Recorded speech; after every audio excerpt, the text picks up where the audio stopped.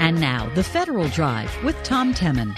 Hello, and thanks for joining us on this Tuesday, September 12th, 2023, 7 minutes past the hour.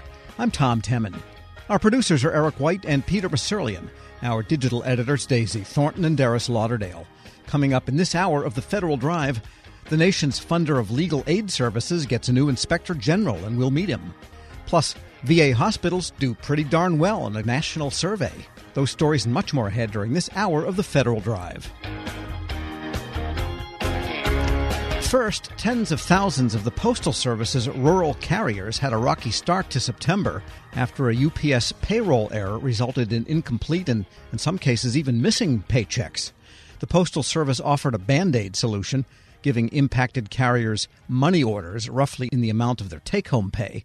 But the union representing rural carriers says not good enough. Federal News Network's Jory Heckman has the latest. And what exactly happened here, Jory? So this payroll error happened with the Postal Service's systems, and the National Rural Letter Carriers Association estimates that 53,000 of its members were impacted. The vast majority of them were non-career rural carriers that are relief carriers. They fill in for people when they are sick or away or otherwise not available. I spoke with the national president of that union, Don Maston, caught up with him to see how this issue has been playing out. This affected the September 1st paycheck for impacted carriers. And he said that this payroll error caused more of a headache than any other IT issues he can remember. In my career, I've never seen one this large ever before. So it was a pretty monumental task to make sure everybody got paid. So it was a pretty large number of employees, and the system basically didn't have the information to input the way it needed to get them paid correctly. Wow, that's a pretty big error and something you would think couldn't happen because these things are totally automated. I mean, it's not like someone's sitting there and running a check writing machine. So what did USPS do to resolve it, or at least carry it over till they could fix it? Yeah, well, like you said in the lead here, Tom, the USPS decided to issue what they call a salary advance, which is just a money order that is roughly the amount of their take-home pay. Everyone got 65% of their net income, which is, when you do all the deductions, roughly what they should be getting anyway. Everyone is in that same boat with that deduction. If they chose to go with the money order route, they could just wait for the next payday to get both the current paycheck and the one they were waiting on. And so this is, a situation that is, obviously troubling for carriers. I did see a couple of pay stubs where they did see that $0.00 come on the 1st of September. And, of course, the USPS is going to have the obligation to pay the taxes and the Social Security, if that's applicable, for those employees at the point that they get their system back up and running. Right, and that's kind of the current state of play now, is that it's good that carriers were able to get some sort of pay on the 1st if it wasn't their regular paycheck. But one thing that we heard from the union here is that it didn't apply to deductions. If they had, things automatically deducted from their paycheck, like a mortgage payment or a rent payment, anything that is impacted from that direct deposit, it fell down to the carriers to make sure that those automatic deductions were covered elsewhere in their financial situation. Wow. So is this thing resolved at this point? What we've heard from Maston is that, yes, they expect for the September 15th paycheck that impacted rural carriers should get that paycheck as promised. And we have not heard an updated statement yet from the Postal Service on that end of things. But Maston did say that this is not an easy thing to sort out, particularly for the vast majority of people, these people who are the part-time relief carriers. Regular carriers, that's a lot easier to streamline process because it's one route, one carrier. But when you have the leave replacements, they may have worked on, route 1 for one day, route 2 for a different day, provided auxiliary assistance for a few hours on a different route another day. So they have multiple certificates that would have to be processed. Yeah, so it's more complicated for rural carriers because they're not paid a flat salary in the way that the city carriers are that have the same route and the same shift day after day. So the rural carriers, as he said, it varies, and that's part of the reason that some of them are getting a pay cut and some getting more money under their new payroll system altogether. Right. Well, that ties back to some of the issues that have recently come up with particularly rural carriers. Back in the spring, we saw that 2/3 of rural carriers did see pay cuts with the implementation of the Rural Route Evaluated Compensation System, or RREX. That is something where people saw major cuts in their pay in the order of $10,000 or $15,000 in their annual income. And as a result, these same rural carriers, several thousand of them, have led an effort to decertify their union in protest of what they've been seeing and upset there. Yeah, maybe RX ought to be renamed T-Rex because of all the damage and scaring it's causing all over the place. And there are other complications, though, from this payroll issue, too, besides taxes. Right. Well, like I said, Tom, the automatic deductions, people who had, rent or mortgage payments, car payments, things of that nature that are just automatically deducted from their direct deposit. That's something that they now have to cover. I did hear from a couple of rural carriers who were upset with this issue. One rural carrier, particularly in Georgia, he said that this is the 8th time this year that he's experienced pay issues of one kind or another. Sometimes it's been his supervisor incorrectly inputting his hours. And this latest one, he said that, we heard that for the vast majority of people, they did get those money orders if they requested them. This particular carrier said that his station, his local post office, did not issue those payments. And now we are facing a holiday season where mail volumes might be up or package volumes might be up. We've got Thanksgiving and Halloween. Oh, yeah, and then there's Christmas after that at some point. So pretty soon it's going to be picking up. The leaves will be falling. And so is this going to be resolved, and will the holiday season be okay on the payroll front, both because of the volume of work they'll be doing and because of the fact that people want to be paid on their own for holiday season? Right. I think the expectation on both parties here is that this was a one-off glitch with the payroll situation. But in terms of compensation for these rural carriers looking forward, if they're looking to pick up some extra Sunday shifts, that is now available to them. The USPS and the National Rural Letter Carriers Association, they signed a memo of agreement allowing full-time regular carriers to pick up these Sunday shifts. That's usually left up to the part-time relief carrier workforce, but because of workplace shortages, because of the vast demand for these Sunday shifts and the supply of carriers able to carry it out, these full-time rural carriers can now pick that up. Well, we'll see what happens because Christmas is a Monday this year, so a lot of people might prefer to work on Sunday and they won't have people to cover the Monday shift.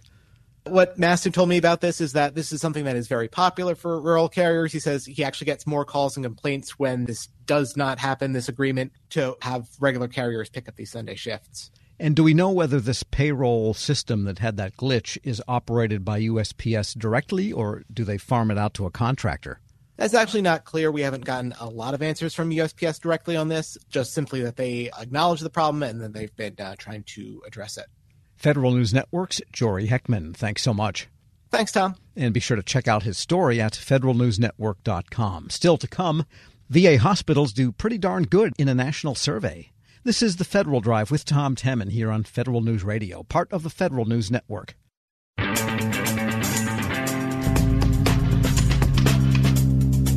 Welcome back to the Federal Drive with Tom Temin here on Federal News Network.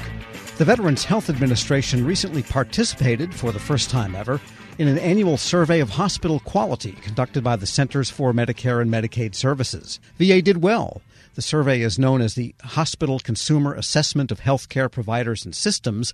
I spoke about it with VA's top medical official, Dr. Sharif Elnahal. We started with the fact that this is not a VA survey. It's actually a standard rating that is released every year by the Center for Medicare and Medicaid Services. And for the first year ever, VA medical centers are included in the same overall hospital quality ratings as the rest of American hospitals. And we're really proud of how we scored compared to our counterparts. Yeah, how did you do? Give us the top line here.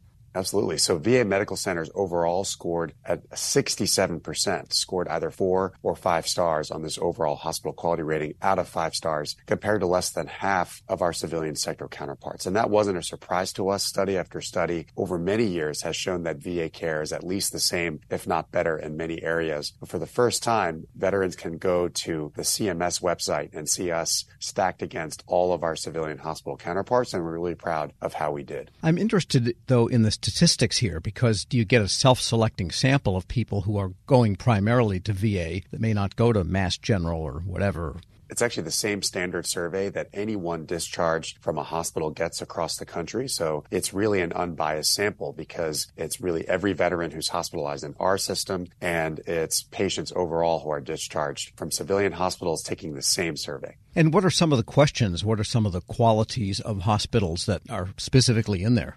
Absolutely. So one component of this rating has to do with patient experience. Again, those surveys that every veteran and civilian gets when they're discharged. It's also really critical hospital quality and patient safety metrics, things like infections that someone might get in a hospital, other measures of patient harm. It's also the degree to which we have to readmit veterans into our hospitals as well as in civilian hospitals because their full set of concerns and conditions weren't fully addressed. And so there's other components, but the bottom line is it's the same rating that every hospital is assessed on in the country, and VA scores really well when you compare us directly. Now, earlier you said this was the first time that VA facilities were included, so you don't really have a historic baseline yet of how you're doing over time.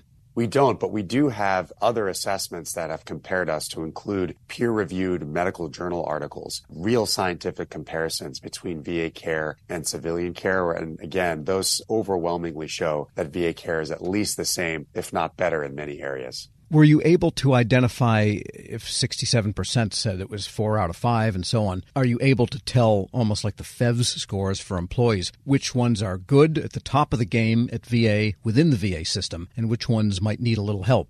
Yes, we can absolutely tell that. And Martinsburg, VA is one example in our region right here at the National Capital Region, scoring 5 out of 5 stars. 67% of our medical centers score in one of the top 2 ratings. But of course, we do have 3, 2, and 1-star medical centers as well. And for those places, we use this as an opportunity to continuously improve. That's the spirit by which we undertake all of our quality and patient safety efforts. And so we're going to be reaching out to those medical centers who need help in getting better while celebrating and encouraging those who scored well to continue scoring well. That's what veterans in this country deserve. And how fine-grained can you understand what it is they need to improve? For example, they could have a terrific intake and people feel great about checking in, but the surgeons aren't so good and somebody, whatever, made a mistake versus, geez, this was really lousy coming in the front door, but my goodness, the doctors were great or the nurses were great.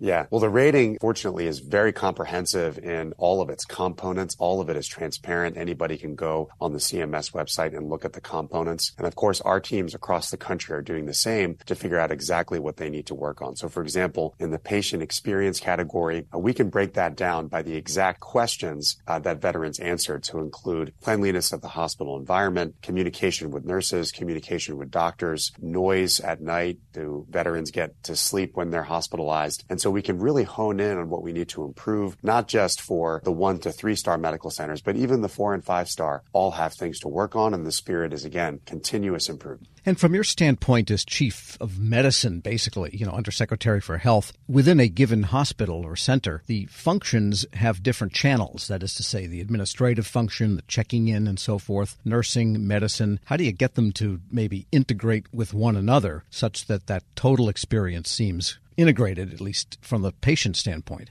Absolutely. Everybody has a part to play in making sure that we continuously improve on behalf of veterans. The accountability, of course, starts with our leaders, but where the leaders are continuously getting input and feedback and interacting directly with the front line, we see those hospitals perform better and better. And so, of course, how our teams integrate and perform and work well together has everything to do with how these ratings turn out. And the ratings, of course, are what people say, and when they fill out a survey, you must have internal metrics to know, how long did the intake take, how many infections per 10,000 beds, and this kind of thing. Can you correlate those findings with the metrics that the VA keeps internally?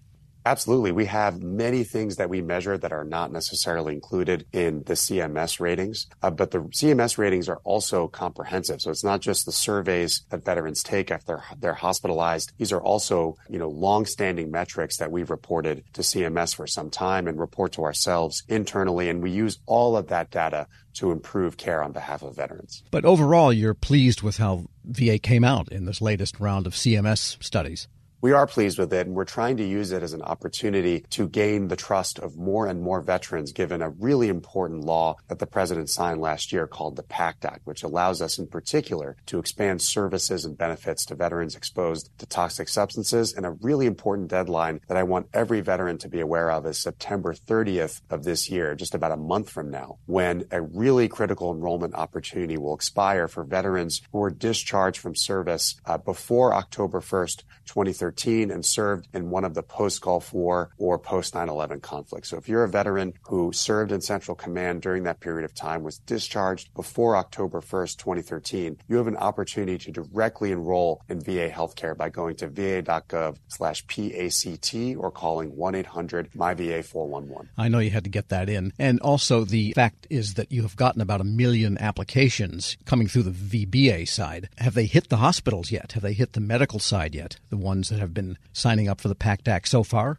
They are. In fact, you mentioned more than 1 million claims have already been filed with our Veterans Benefits Administration, and we've enrolled more than 100,000 veterans in a population that we identified as soon as the law was signed, who we thought could benefit and enroll in VA healthcare. This is a group of folks that were not enrolled in VA healthcare when the law was signed, and we've enrolled more than 130,000 of them in the year since it was signed. And so we're going to keep making sure we get the word out about the PACT Act, about the many new opportunities to enroll, and try to get as many veterans as possible to go into the new doors into our system. And by the way, getting back to the survey, you probably can also gauge or view the quality, perceived quality of institutions nearby the VA medical centers that might be part of community care. And that must be useful information to know, hey, well, you can go there too, but, we're better or whatever. That's right. For the first time, because we're included in these CMS ratings, veterans can search by region, by city, wherever they live, and they can see the ratings for VA medical centers, but also civilian hospitals, and do their own comparison. Dr. Sharif Elnahal is the Undersecretary for Health at the Veterans Health Administration. Thanks so much for joining me. Thank you so much for having me. We'll post this interview along with a link to the survey at federalnewsnetwork.com/Federal Drive. Hear the Federal Drive on demand. Subscribe wherever you get your podcasts. Still to come, retirement. It's easy to think about, more difficult to pull off, though. But first, the nation's funder of legal aid services gets a new inspector general. This is the Federal Drive with Tom Temin here on Federal News Radio, part of the Federal News Network.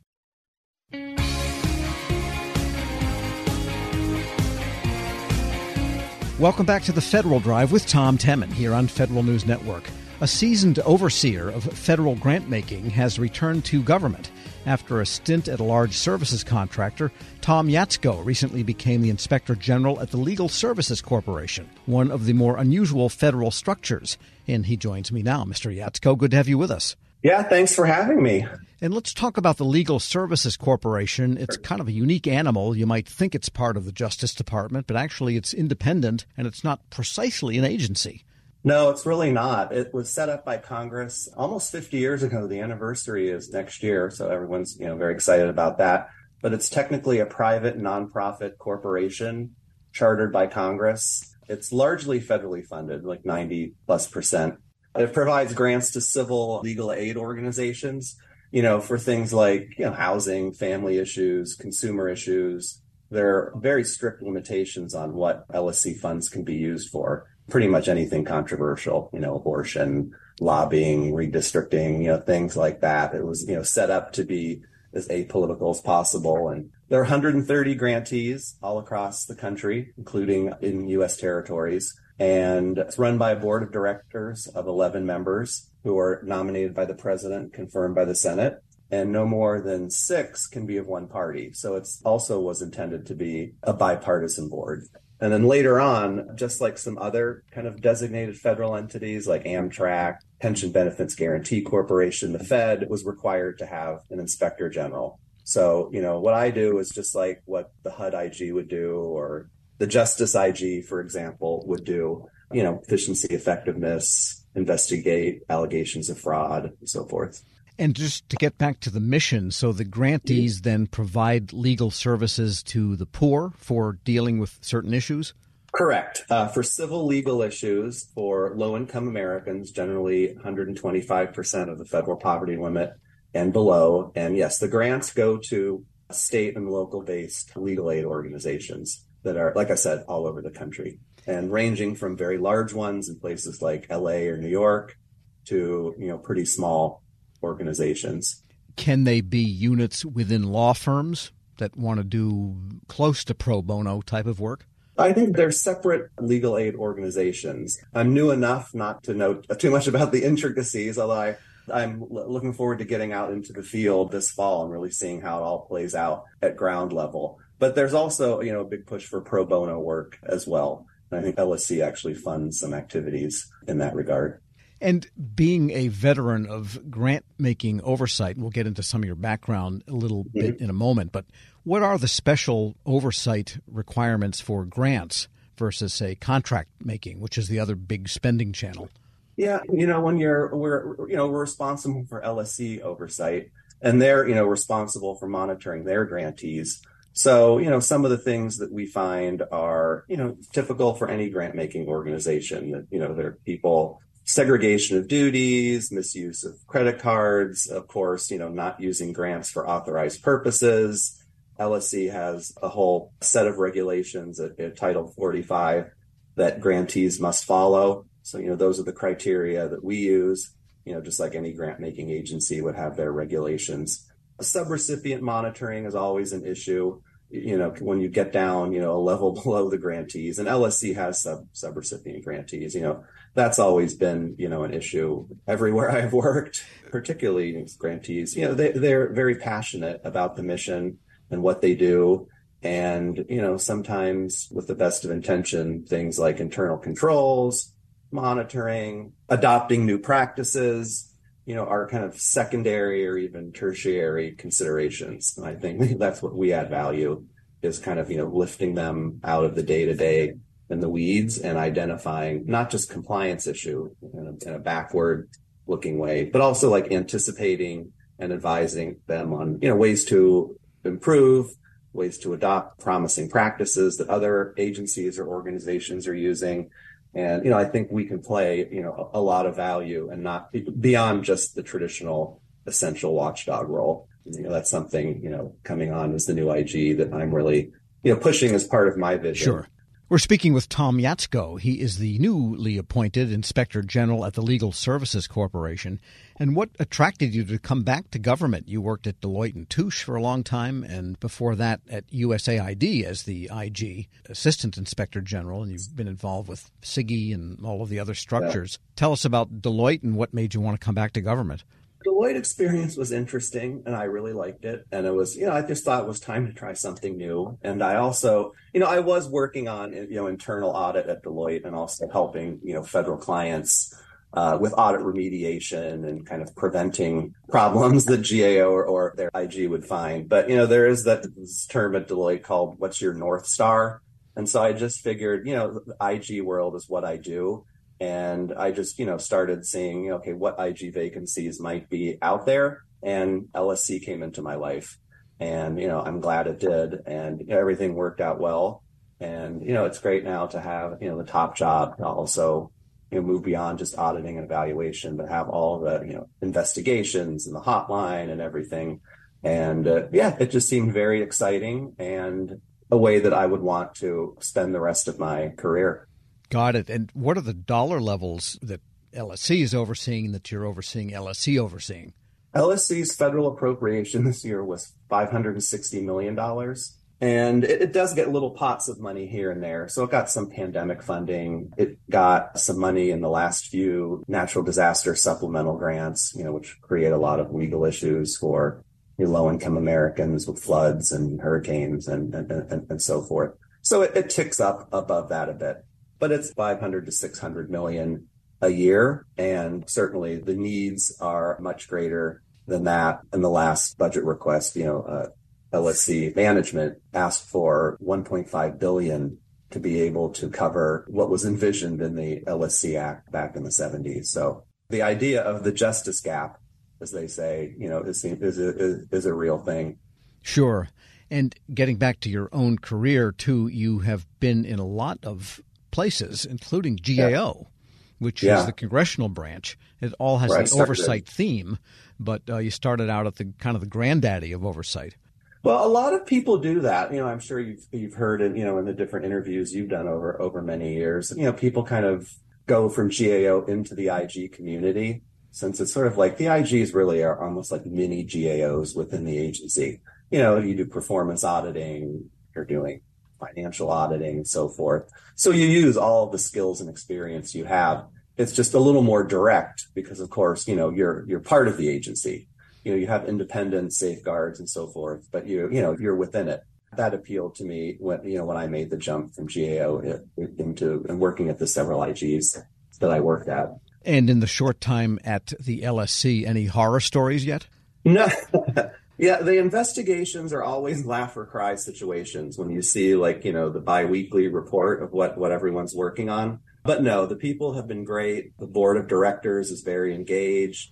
They have quarterly meetings that are sort of 2.5 day, really intense affairs. Some of it is publicly watchable because the Sunshine Act is one of the few federal laws that do apply to LSC. So people can watch the proceedings there. But no horror stories other than I'm really glad I did this and I'm excited to be back kind of doing, what I love doing. And it's a great team, too, within the IG. Tom Yatsko is Inspector General at the Legal Services Corporation. Thanks so much for joining me. Thanks, Tom. Excited to do it. And we'll post this interview along with a link to more information about the LSC at federalnewsnetwork.com/Federal Drive. Hear the Federal Drive on demand. Subscribe wherever you get your podcasts. Still to come, retirement. It's easy to think about, more difficult to pull off. This is the Federal Drive with Tom Temin here on Federal News Radio, part of the Federal News Network. When we need help, we turn to government. When government needs help, they turn to Federal News Network. For news on the federal pay raise. To learn how other agencies handle IT modernization. To see how Congress funds my agency. For changes to my TRICARE benefits. Federal News Network, helping feds meet their mission.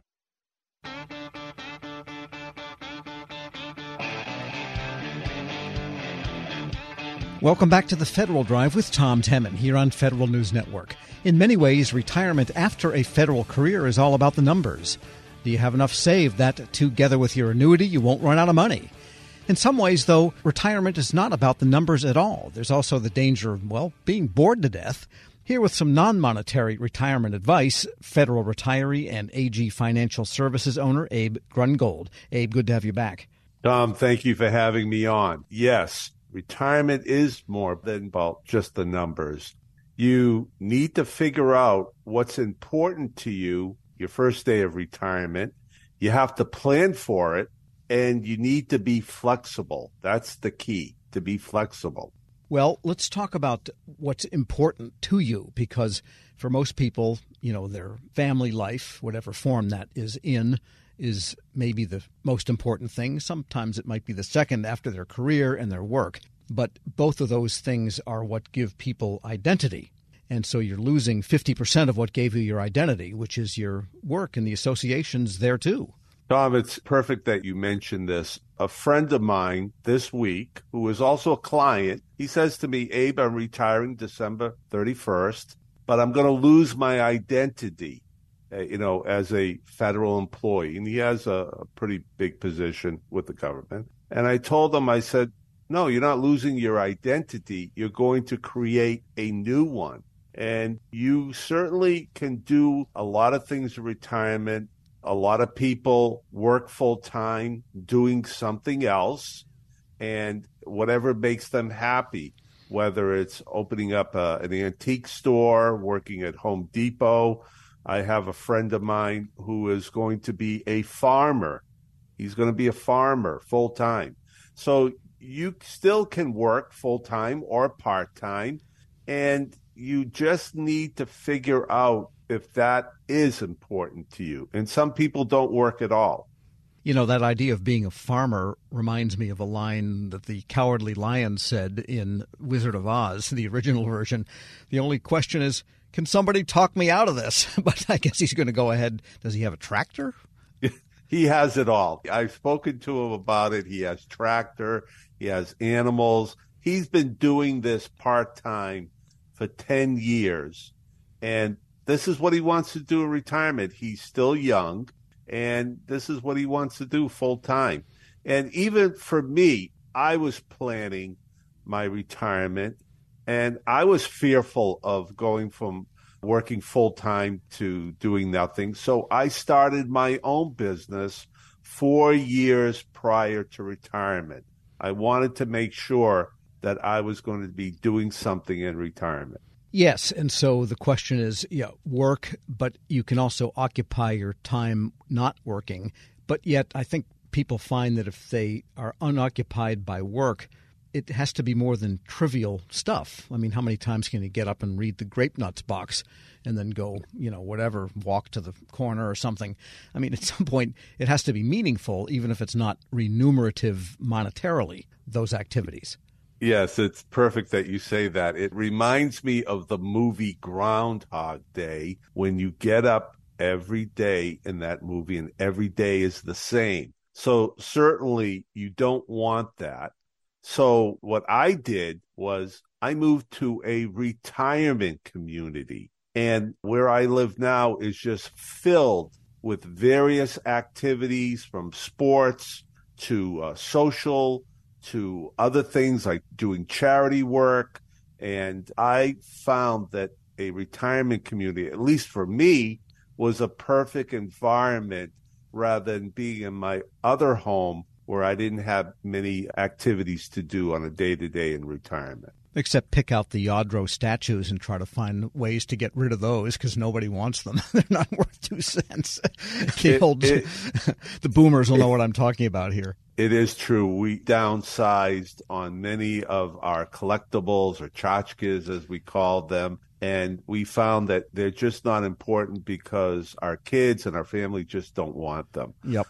Yeah, we went through that as well. And I guess maybe the important thing in moving to a retirement community is making sure that your lot is not too close to the pickleball courts. The noise could drive you crazy in about 20 minutes. It's funny. Where I live, I think we have 15 pickleball courts. Everyone has their own individual home, and many of the people ride their golf cart to the pickleball court, and many of them are playing twice a day. Now, I ran into a guy the other day who I bowl with. I'm on the bowling club, and he says, I'm not playing pickleball because pickleball has the most injuries of any type of thing for seniors. And he says, I live alone. If I get injured, who's going to drive me to the supermarket? So he refuses to play pickleball. So you really have to think about all these variables that go on with every activity. Yeah, you don't want to become a cop, which is a casualty of pickleball, I guess, in retirement. But there's also the idea, by the way, my guest is Abe Grungold. He's a retired federal manager himself, now owner of AG Financial Services. The idea of meaningful activities that have transcendence beyond, just amusing yourself, whether it's pickleball or whatever the case might be. But there are a lot of learnings and experiences you might have gained as a long-term federal employee that volunteer organizations, charities, and so on could really avail themselves of. And you would find that your activities would have both identity and meaning.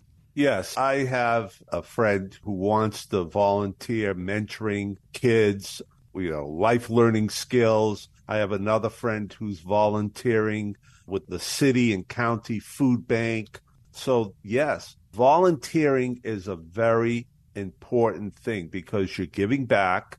You make yourself feel good when you're doing these wonderful deeds, and you are also keeping yourself active and mentally active. Now, I do a financial literacy course free for college students, and I've done that where my daughter goes to college. So I do that as a way of giving back and helping the younger generation. So volunteering is a very important thing. And I want to return to the question of when you begin your retirement planning. In some ways, you begin it on your first day of work by signing up for TSP and maxing out your contributions, because that's the foundation of everything, is having enough money. But then in the closer to the ground planning, when you actually are at that age when you can see the end of your career, you don't wait till 2 weeks before. No, you should be planning your retirement activities 3 to 5 years beforehand, because you could have one idea and then you realize you don't want to do that one, and then you should think about another one. So you should have a couple ideas if you're going to work full-time or part-time, whether you're going to volunteer, whether you're going to play pickleball or golf or travel. Try to plan and have a flexible plan in the event that something doesn't work out for you, that you can have a contingent plan to fall back on something else. So, yeah, I mean, I started out bowling this summer, and I decided I'm not going to bowl. I'm going to play golf in the wintertime. So you have to do what you feel is important. I guess you can go bowling with a golf ball, but you can't go golfing with a bowling ball. I did the bowling thing in the summer only because it is so hot in Florida. I needed to find an activity. I found that golfing 9 holes was just too strenuous in the heat. So you need to have a flexible plan. You can't do the same thing every day. After a while, it's going to become monotonous. Abe Grungold is a retired federal manager and having a good time at it. He's owner of AG Financial Services. And what's your handicap in bowling, by the way? Is there such a thing as a handicap in bowling? Well, I am not that good of a bowler now that I'm a senior citizen. I was a pretty decent bowler years ago, but we still took third place, Tom. We took third place, even with my bad bowling. So we were just having fun. That's the important thing, is having fun. A lot of people feel sports is competition, but I just enjoy doing it, keeping busy, having fun. Well, if you really want a challenge, switch to candle pins and see how many of those you can knock over. We'll post this interview at federalnewsnetwork.com/Federal Drive. Subscribe to the Federal Drive wherever you get your podcasts. It wouldn't be much of a stretch to say the Defense Information Systems Agency, DISA, is in heavy research mode. Whether it's around cybersecurity tools or cloud services, DISA has no fewer than 14 ongoing or recently completed pilot initiatives. Federal News Network's Jason Miller joins me now with why this is going on. And Jason, let's start with why. So many pilots at DISA. Lieutenant General Robert Skinner, director of DISA, the commander of the Joint Force Headquarters, Department of Defense Information Network. He's an Air Force general. So obviously, Tom, he's big on pilots. All right, where's my drum? Bada bing, bada boom. Right. Thank you. But really, in all seriousness, there's so much going on around cloud and cyber. I think what DISA is doing is really trying to understand what is out there, what are the capabilities that industry can bring to bear, how can they take advantage of those capabilities. And I think these pilot efforts, and we saw this, for instance, and we'll talk about this later with Thunderdome, their Zero Trust pilot. Okay, what can they actually do, and then how can they advance it? I think you're seeing that with cloud, you're seeing that with cyber, and you're seeing it with workforce, all these areas where DISA really wants to help DoD push that ball forward a little faster, a little better, a little more effectively, and most importantly, Tom, with less complexity. All right, and let's start with the cybersecurity pilots. Where is he going there? So Lieutenant General Skinner spoke at the recent Department of Air Force IT and Cyber Power Education Training Conference. This was in late August. And he talked about no fewer than 3 pilots looking at internet protection boundaries. Now, Tom, he says that the goal here really is to change the way they are doing cybersecurity. Everybody usually hears we have 10 internet access points. You think, well, that's not that tough to manage. There's actually about 70. 10 that DISA controls, but there's 60-ish across the enterprise where there's an internet access into the broader internet. That makes it a lot more unmanageable. So we're working a pilot right now for security as a service at our boundary. That takes a lot of the, I'll say, convoluted and complex IAP that we have today and makes it less complex because it's all packaged into one. And so you don't have the collisions that you have today. And the other 4-letter word, right, is JRSS. But I don't know if we could have made something more complex than we did that. You heard him say Joint Regional Security Stacks. Lieutenant General Skinner's talking about this program that started in 2013 and has really been widely criticized for not meeting operational goals. So what really he's doing, Tom, is saying, okay, how do we get rid of JRSS and move to a different set of pilots? And I think what he's doing is really looking at the pilots around a couple different things. Automation of the validation of protections, looking at security appliances, security apparatus, and really other capabilities throughout this environment. We have another pilot going on right now, and some of the services are actually working this too, and I think the Air Force is how do you automate the validation of your protection? The security appliances, the security apparatuses, all those capabilities that you have throughout the environment, is it operating nominally? Because right now, we just say, well, yeah, it is, because it's on. And it's protecting some things, but is it protecting everything that you want? And leveraging the TTPs that our adversary uses and that we know that they use, we're testing it through all the way from the boundary all the way to the endpoint. That's pretty powerful if we can get that moving. The third one is, how do we virtually maneuver the domain itself? How do we use military deception or even deception writ large to that if we do have a vulnerability that could be exploited, but somebody who's scanning from the external cannot see that?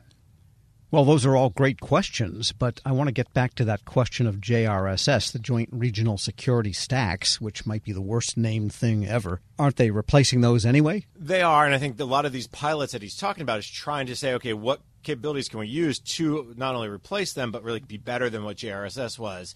And he says, Skinner says the funding is already starting to dry up for JRSS, the money from Congress, the way DoD is using the money. But he's also clear he understands that JRSS is a technology and a capability that's spread across a lot of different parts of the military, and he wants a smooth transition out of that. He wants to continue to say, hey, we need to get better, we need to be less complex, and we're going to sunset it, but do it in an aggressive but not, as he says, a reckless way.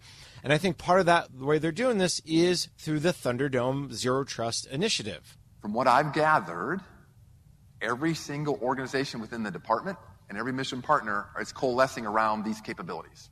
Why wouldn't you leverage this contract? If nothing else, leverage the contract vehicle that has already been competed, has already been worked through to provide those capabilities. The Army, this fall, is doing a pilot with Thunderdome for the Western region. Ms. Goodwine and I have been talking, as long as and Mr. Beauchamp, on what about the Air Force? Can the Air Force leverage this as part of your architecture to move forward? But Thunderdome is more than that. So that's the OTA. If you look at the offerings that DISA has, from identity, endpoint capabilities, about 133 of the 151, I may have those numbers not completely accurate, of these the DoD Zero Trust strategy activities are covered by what we are offering from a Zero Trust standpoint, well above the objective threshold. Again, that's Lieutenant General Skinner, the head of the Defense Information Systems Agency. We're speaking with Federal News Network's Jason Miller. And some of the other pilot projects that are not just on cyber and the joint stacks, et cetera, have to do with cloud, which was kind of DISA's original provenance, really, in the cloud era. What have they got going there, Jason? DISA has been and continues to be really a leader around cloud services, providing this access to cloud services. They've mostly been sticking to the continental United States, CONUS. But in fact, DISA has several ongoing or recently completed pilots around cloud services in their offering called Stratus for OCONUS, outside the continental United States. They'll kick off 2 pilots in September, and they're looking for other services to test out this OCONUS cloud services. And in fact, DISA announced their first OCONUS cloud adoption effort back in August, a beta program for OCONUS region for Stratus that's currently available at Joint Base Pearl Harbor, Hickam in Hawaii. So I think, Tom, that's one example of where they're going. The other big thing around cloud, of course, is the JWCC, the Joint Warfighting Cloud Capability, and they're leading that effort. We have about 17 contracts already through the system, $200 million worth of capability.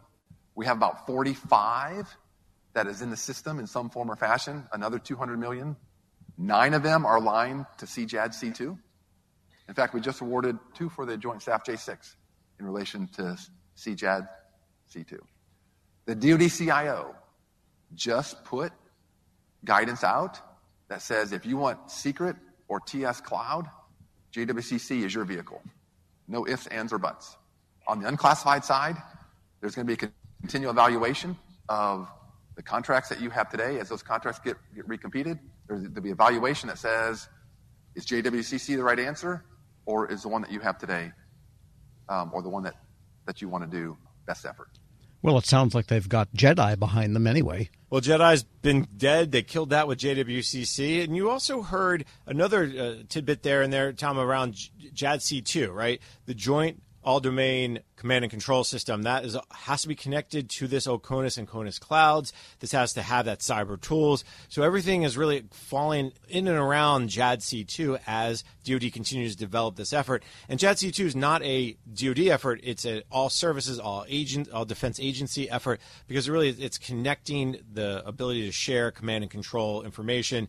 And this also gets to moving cloud to the edge. And I think there's a lot going on in the Army and the Air Force about really pushing cloud to the edge and really testing that out. Tom, one other thing I'll just want to highlight around what Skinner talked about just recently is several pilots are underway around something called Command Cyber Readiness Inspection. It's CCRI. It's a formal inspection process to increase accountability, the security posture of DoD's information networks, and really focused on command mission threat and vulnerability issues. Now, what Skinner says is DISA already has piloted CCRI 3.0 in 3 different places, and he's using that experience really to reduce the mission risk and improve how they protect domains. So I think that's something else to look forward to as we head into 2024. CCRI 3.0 is really going to help DoD focus on edge devices and really ensure that people don't have elevated privileges or they have a solid incident response plan.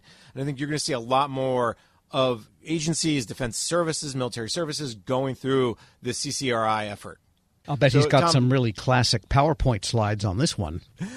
Well, did you see the founder of PowerPoint passed away recently? So let's maybe take a moment of silence, Tom. Well, the military was his best customer. We'll let him rest in peace with 57 boxes and 100 arrows and satellites and jets. Absolutely. I think Skinner and DISA has so much going on right now, cloud, cyber, and we didn't even get to the workforce. They have a workforce strategy coming out. Tom, I think there's a lot to look forward to as we head into 2024. Federal News Network's Jason Miller. Thanks so much. Always a pleasure. And be sure to check out his story at federalnewsnetwork.com. This is the Federal Drive with Tom Temin. For the latest updates, stay with federalnewsnetwork.com or follow us on Facebook, Twitter, and LinkedIn. I'm Tom Temin.